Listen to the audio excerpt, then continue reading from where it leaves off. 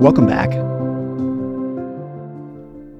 Back in 1963, Life magazine asked author James Baldwin where he got his inspiration.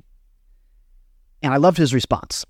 Baldwin said, quote, "You think your pain and your heartbreak are unprecedented in the history of the world. But then you read a book.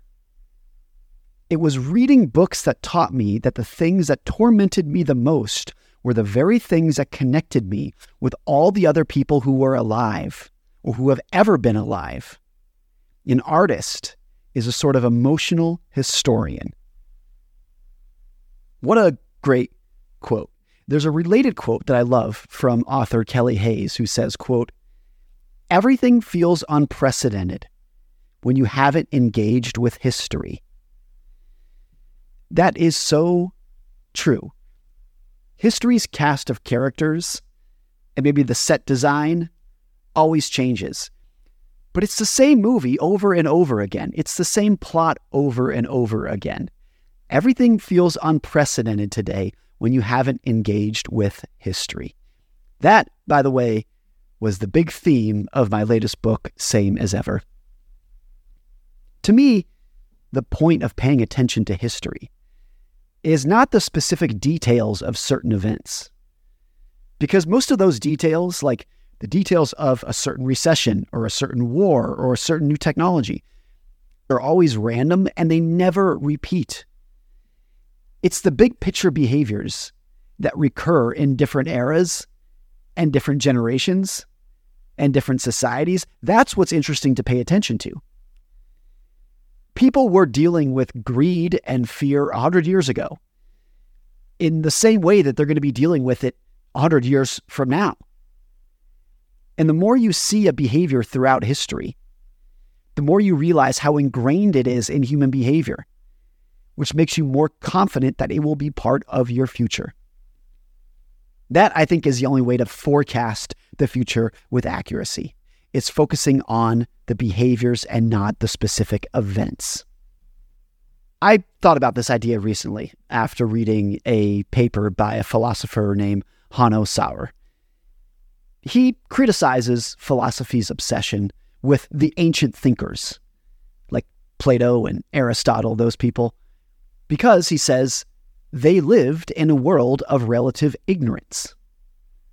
So not only were the ancient philosophers blind to most of modern science, which had not yet been discovered during their time, they knew little about other civilizations, which were often closed off from the rest of the world. So Aristotle knew nothing about Chinese culture or biological evolution. Socrates never saw a modern democracy, or of course had ever heard of social media. They were blind to all these things. Sauer writes, quote, "We have good reason for thinking that historical authors were deeply wrong about almost everything. We have statistical reasons for thinking that the best philosophers live now rather than in the past. Given that we could be studying contemporary philosophers who are much less likely to be wrong about much fewer things, that we must rationally assume that more of these philosophers live today than in the past." I can appreciate part of this idea. Of course, there are topics that an average person today knows more about than an expert did even 100 years ago, to say nothing of 2,000 years ago. But this gets back to what you can actually learn from history. What's great about reading old writers is not necessarily the wisdom of what they said. It's comparing what people believed then versus what they believe today and seeing where it overlaps, trying to find things that never changed. Marcus Aurelius once said, quote, "We all love ourselves more than other people, but care more about their opinions than our own." Now, I chose that quote because, to be honest, it sounds like something that you would find written on an $11 IKEA poster. It's not that profound. It's not that deep, to be honest. But part of the value of reading something like that from Marcus Aurelius is that he said it almost 2,000 years ago. The age, the timelessness of it is what's important. If that trite philosophy was true then, and it's true today, then you know it's a fundamental part of how humans work. And therefore, of course, it's going to be true for the rest of my life and the rest of your life. So you should pay close attention to it.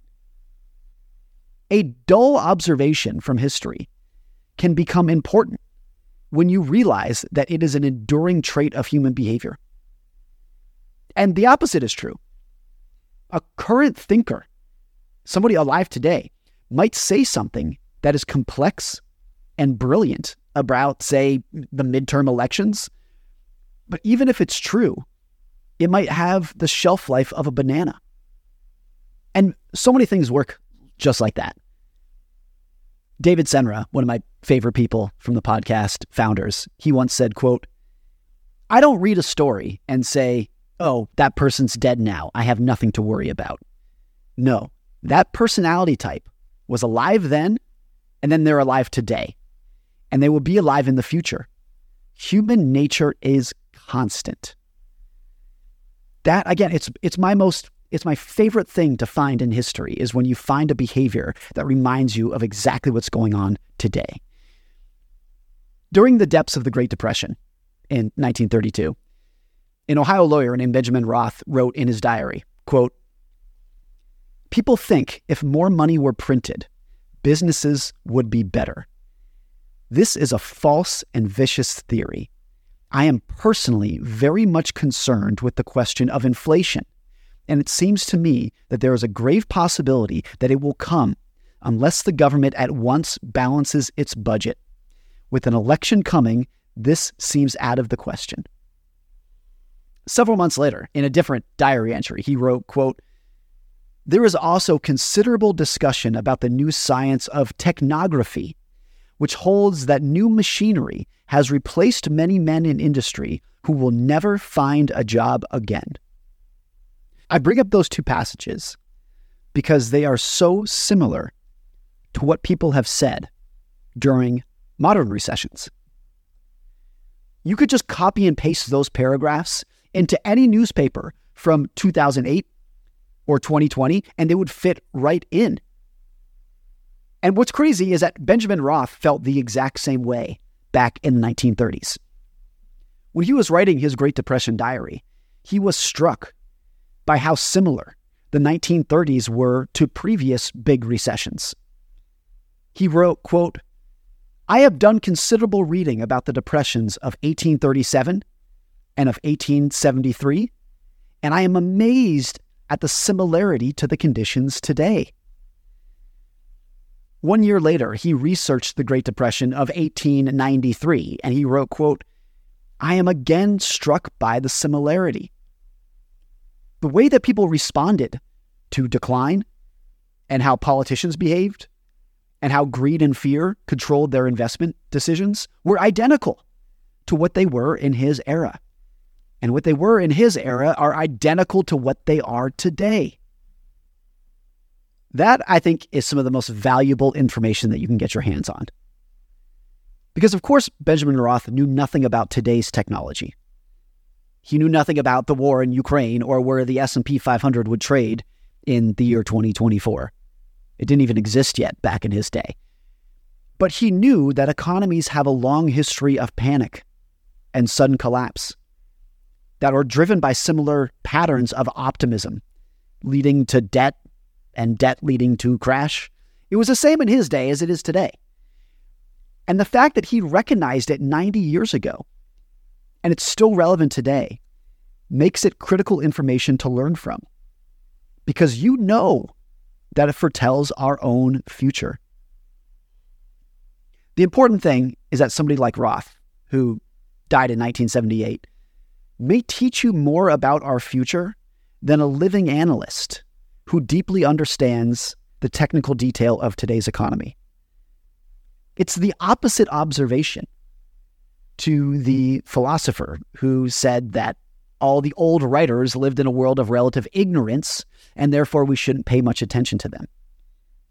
I would draw actually the exact opposite conclusion. Game designer Jane McMonigal once said, quote, I've learned an important trick. To develop foresight, you need to practice hindsight. And you only get that deep appreciation of what never changes when you engage with history. Schopenhauer, one of the great long-dead philosophers that Sauer might ignore, realized this when he himself said, quote, "The wise have always said the same things, and fools have always done just the opposite." That's it for this week. We'll see you again next time. Thanks again.